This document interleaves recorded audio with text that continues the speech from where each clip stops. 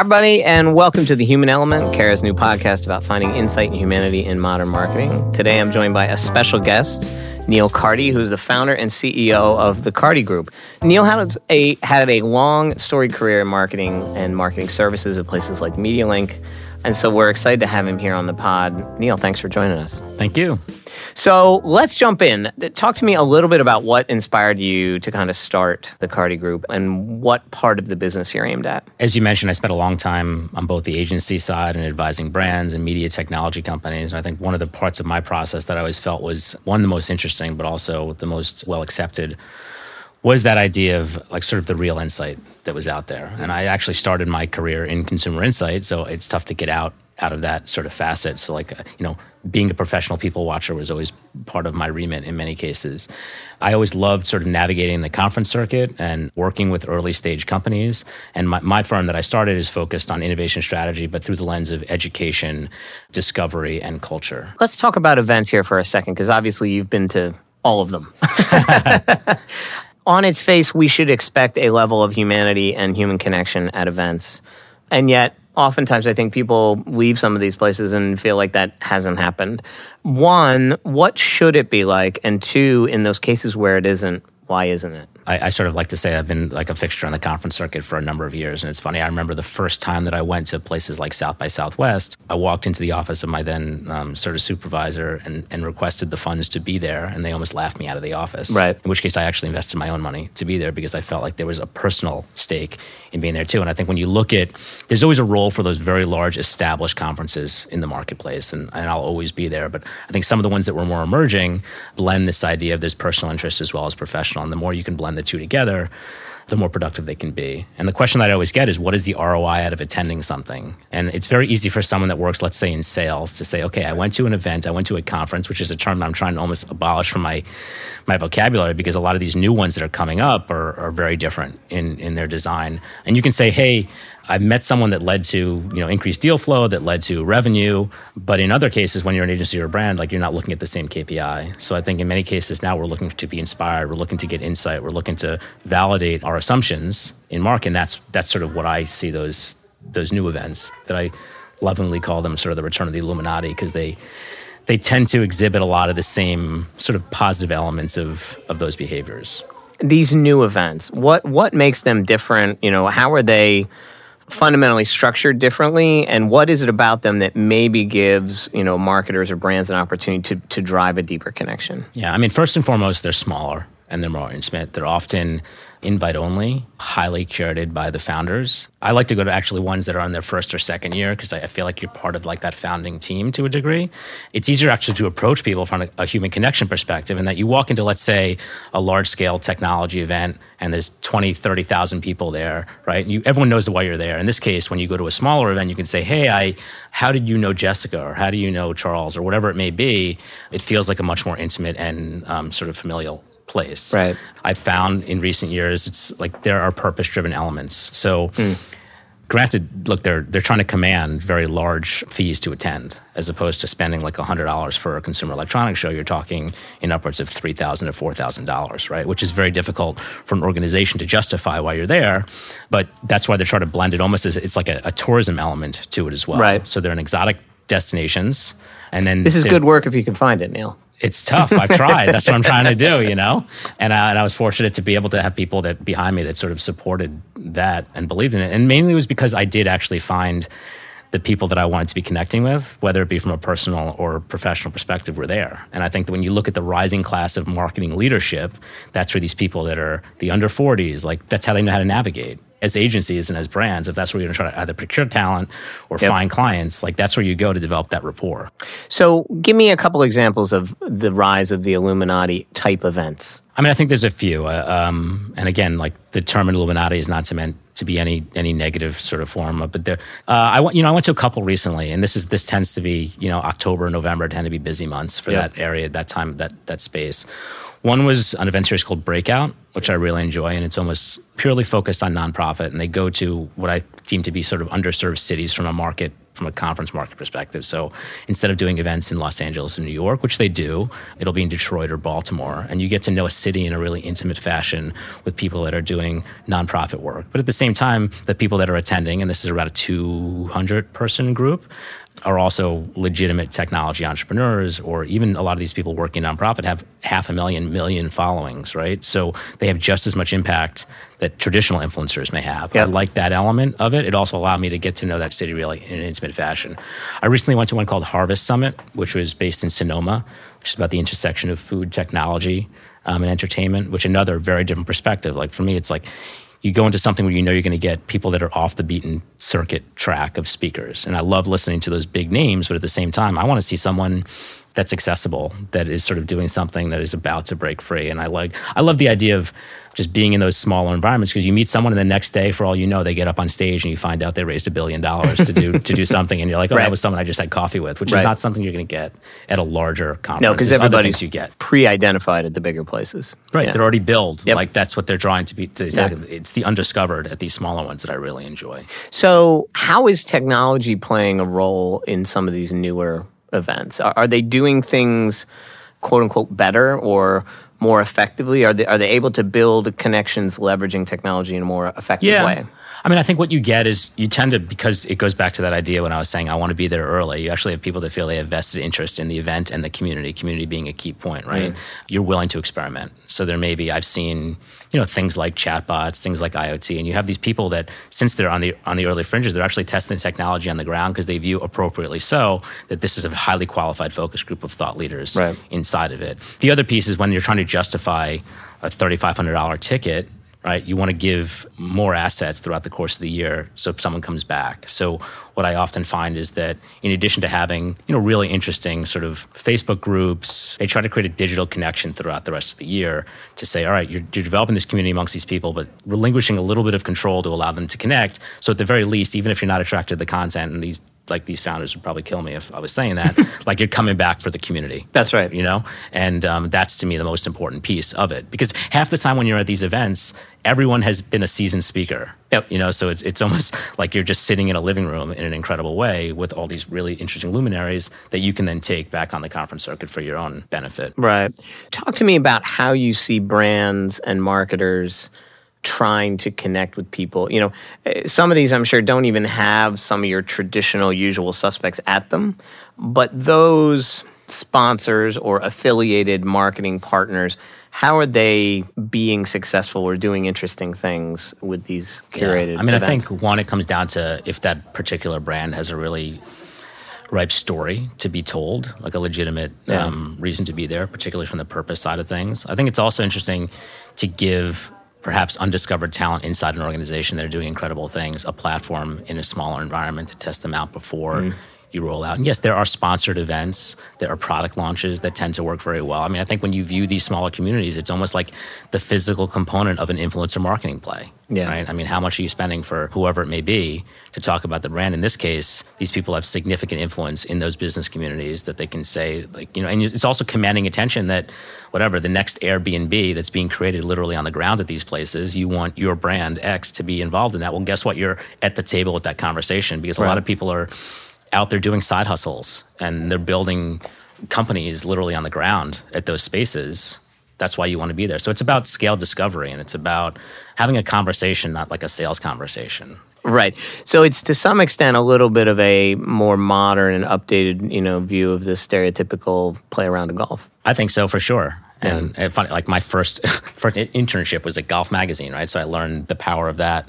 But this is in a much more contemporary way. You're talking about a generation that is lusting after experience, and that's what they're tapping into, and you're giving them incredible opportunities to do so. Yeah. So there's elements of wellness. Lately, there's a lot of, based on current trends, of meditation and yoga and healthful eating and things like that. Everything is highly curated to a T, down to the products that sit in the lounge, right? I recently saw a company reposition the gift bags as a gifting suite, right? So literally lined up around the corner to get whatever these shops. And I think that's the way to do a really interesting conference where people are discovering not only people and content, but also products. When you sit down and you engage with a client, are you engaging with the marketing organization? Are you engaging with the event team? Are you engaging with, learning development, HR? Are you engaging with social marketing?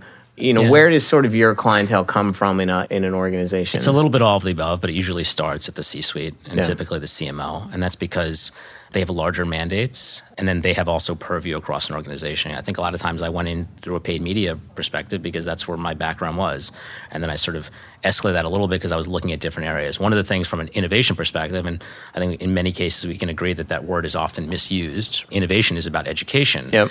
But then increasingly when you look at innovative effort that are taking place inside of an organization that impacts culture, that impacts talent procurement, that impacts talent retainment, right? So all these different areas, you start to bring other pieces in. So back to the piece of the events, I think you're starting to see this more and more, but organizations are saying, hey, we need to send our heads of talent down the ground. Because like back in my MediaLink days, right, it was like the first place I would hear that people were looking for a job or looking to make a move was at Cannes or CES, right? So like that's where you want to be you're trying to get that talent, because you're not going to do it through a standard search mechanism, right? And you also can actually test them out, how do they work a room? What's the chemistry look like? Let's talk about the state of the CMO. What's your observation on the current, major challenges facing CMOs? Where are sort of marketing services partners in providing support, the right kind of support that maybe CMOs are looking for? It varies by industry and by CMO. I think we're in an incredibly difficult time right now with costs being cut across the board, particularly in the agency sector, right? We're being demands for tighter and tighter margins, and they're looking for trusted advisors. Do you see any common challenge across them, or? A lot of people are grappling with how to think in the retail space, for sure. When you think about CPGs or spirits companies and things of that nature, is how do we develop a retail environment that drives more throughput, that drives more foot traffic? Thinking about areas of experiential and storytelling and things that they historically have leaned on their agencies heavily to do so. And now as people bring services in-house, what is the redefining role of that agency? It's also, it seems like a shorter and shorter shelf life for a CMO. It's not long. Yeah, 2.5 years. Yeah, right? Ish. What are they getting wrong? I was hope, especially coming from my background on the agency side, that they would be more candid with the needs that they sort of have with their agencies, as opposed to not necessarily admitting what they do or what they don't know. It is cloaked a lot of times, isn't it? There were plenty of times, when I was on the other side, and then I started seeing in a little more of a transparent way how many things that we were doing on the agency side that weren't necessarily seeing the light of day on the other, and then they were spending money to be out there investigating it. So it's a two-sided fault, right? That is also about agencies being more proactive in the education that they can provide in a way that feels somewhat not as condescending. And I'm not saying that agencies are condescending. I'm just saying nobody wants to admit what they don't know, right? And if you can discover it together in a way, that's often a win. I think you're onto a great point, which is, there's something around the humanity of the client-agency relationship that probably could use some work, whether that's trust-oriented, whether that's style and approach, whether that's, the degree to which education feels innate and inclusive as opposed to, hey, this is some special thing that we know that you don't.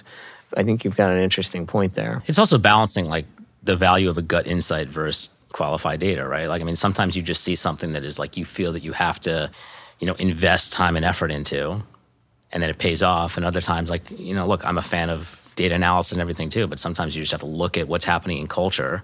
In my view, great brands are ones that penetrate pop culture, right? And once you do that, then that's the holy grail of brand marketing. And you become part of this movement, and then people follow you. It's about deeper relationships. I agree with you. Look, the idea that the CMO role is becoming infinitely more quantitative is exactly right. And yet, what has always guided great marketers, which does have to do with instinct and gut and connection to, the zeitgeist of a particular moment, that still really matters. Yeah. You can pressure test it with data. When I was talking to people that, particularly creatives, that, there were times I was working with a lot of very large data companies, and they'd say, well, you never replicate what we do from a creative standpoint. Yes, but I could probably help you to get to that core insight quicker. You can look at market sizing, right? You can look at sentiment. You can look at behavioral analysis, and then say, at the very least, bad example, but a client comes back and say, why did you do that, whatever, kick in the balls video kind of thing? Well, we did that because we saw 20 million people doing that. So the assumption was that this is the scale that we're going after, right? To justify why perhaps a risky idea should live in the ecosystem, or the other way around. you look at brands like Nike, they're doing a great job with, the Kaepernick campaign. Like I can only assume that they ran numbers, right, to see that on top of being important from a cultural, a societal standpoint, that there was a certain amount of risk they were exposed to for potential sales loss, right? It ended up working out for them in the long term, right? But I think we all have to think about that from a risk management perspective. I think they made a set of triangulations around risk, around opportunity, and around maybe where some connection point to certain audiences for other brands, they felt that they had a weakness. And then they made a brave move, right? Yeah. Which is what you see, I think, a certain amount of brands. Like a lot of times these days, I talk a lot about purpose, one, because it means a lot to me, right? To be involved with brands that do things that are important, but they're more profitable, right? Like if you look at the connections that they can create with consumers is much more meaningful than just buying a product. So what does purpose mean to you? For me, it's putting a stake in the ground on something that matters. Trying to think more broadly about the wide array of what consumers care about. In my opinion, you think about more broadly, like what are a multitude of things that consumers care about that demonstrate that you're listening to them. For me, purpose, 20% of my business is purpose, right? I started my business with literally pro bono clients, right? When I came out and I said, I want to start this in the same way that Google's like 20% play out there. Is like 20% of my business is always going to be focused on brands that I care about, mainly because in the past, I couldn't afford the time that I wanted to on those board seats. Now I could start with that. And then that just led to working with nicer people, like honest people, but really smart, profitable brands as well. It's just something that's meaningful to me. One of the things you do is try to connect brands and marketers to innovation, to educate them on possibility of innovation. How do you see that work, and how's that done in the best way? Well, it's a lot of scouting, to be honest. There's a part of my business that I call, the uncommon, because I always had a bunch of, my network is vast. I spent a lot of time developing it, mainly because I like talking to people, and I had buckets that I couldn't necessarily sit them in. I couldn't productize them in a way that I could close a deal with a brand. And now, in many cases, they have really interesting perspective. They are educators in their own right. When you go in education first for sales first, it always leads to, in my opinion, a better and more productive deal. And bringing in those different perspectives, one educates the brand marketer, creates a deeper connection, and actually probably can have a more meaningful connection with consumers. So why just look at the tools that we're used to doing when, in order to differentiate yourself from the competitors, you should be looking at different perspectives. And that's why I spend so much time as I do on the conference circuit, because I find all those people. I pick the best and the brightest, and then I build them into my own network. And hopefully in some ways elevate them. I'm already getting paid by brands, right? So in many cases, the companies that I find, I'm a believer in them myself. Right. In some cases, I actually personally invest, or I invest my time in them because I think it's the best opportunity for the particular brand. If you could provide advice and counsel to your clients or brands or marketers that aren't currently your clients around this moment in time from a mission, brand value perspective, especially in the United States, what would you counsel that they be mindful of? Be curious. Have tons and tons of conversations. Be open to new perspectives. Be open to smaller companies that are out there. Be proactive in the ecosystem. Don't try to mold something to what you think that your brand needs to do. Listen to them and say, here's the opportunity for us to partner with you to build together, because that's just a good story, right? Brands that are out there that are actually fostering the technological, cultural innovation ecosystem are the ones that are winning, because they're not saying, hey, this is what you should look like. They're actually listening to a company that's disrupting other markets and coming along for the ride and supporting them the best they can. That's what I would say. If you ran a holding company, what would you be doing? I'm smiling over here because I was about to walk out the door. No, I'm just kidding. I would invest in talent. That's the first thing that I would do. What would you tell your current clients about what you're going to do, about what you're going to change, about how you're going to be more meaningful to them? I would say in addition to all of the investments that we're making in technology and data, we're going to be really focused on exactly what you're doing here, which is the human piece of it, to blend sort of the art of art and science. And I think it's regardless of what we see from the technology ecosystem, there needs to be that element of human touch, right? So we don't make ridiculous decisions that are just purely led by data. At some point, everyone's going to have similar technology and similar amounts of data, I guess, then it's how we interpret that. Yeah, how you leverage it. It's going to be how you leverage it. I try to surround myself with a lot of people from different creative disciplines so I can look at perspective with my own work through their lens. And that's been really interesting to me. How does a musician view the world? A lot of times through vibrations, or how does an artist view certain things? And I try to bring that component into the work that I do with like in the media world. That's a very Renaissance man answer. I like that. I was an art history major. I don't know how I ended up in this. I think I just needed to get paid. Yeah. Neil, thanks so much for joining us here today. You. I really appreciate it. Thanks, everybody, for listening. Please remember that you can find us anywhere you find pods. Please subscribe and make sure you listen. And if you have an idea or a little bit of feedback, we'd love to hear that too. Thanks so much.